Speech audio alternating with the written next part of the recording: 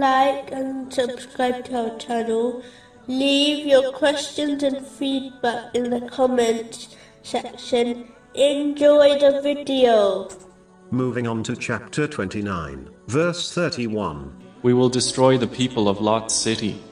Indeed, its people have been wrongdoers. It is important to remember a simple but profound truth, which is often overlooked by people. A Muslim who sincerely obeys Allah, the Exalted, by fulfilling His commands, refraining from His prohibitions, and being patient with destiny, according to the traditions of the Holy Prophet Muhammad, peace and blessings be upon him, which includes treating the creation in a way they wish to be treated by others, can never be equal in behavior and actions to a person who disobeys Allah, the Exalted, just like they are completely different in this world. They will similarly be treated very differently in the hereafter, namely, safety and bliss for the obedient Muslim, and a severe punishment for the disobedient person.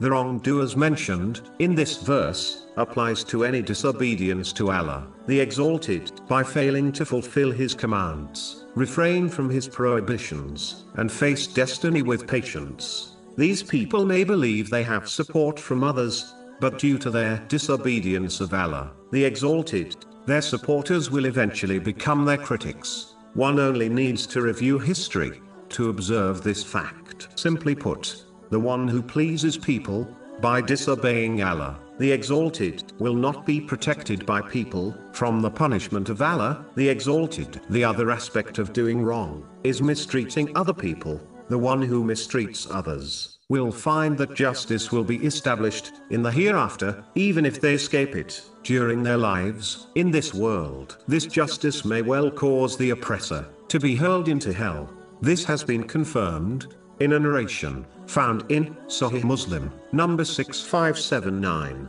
Therefore, one must avoid all forms of wronging for their own sake,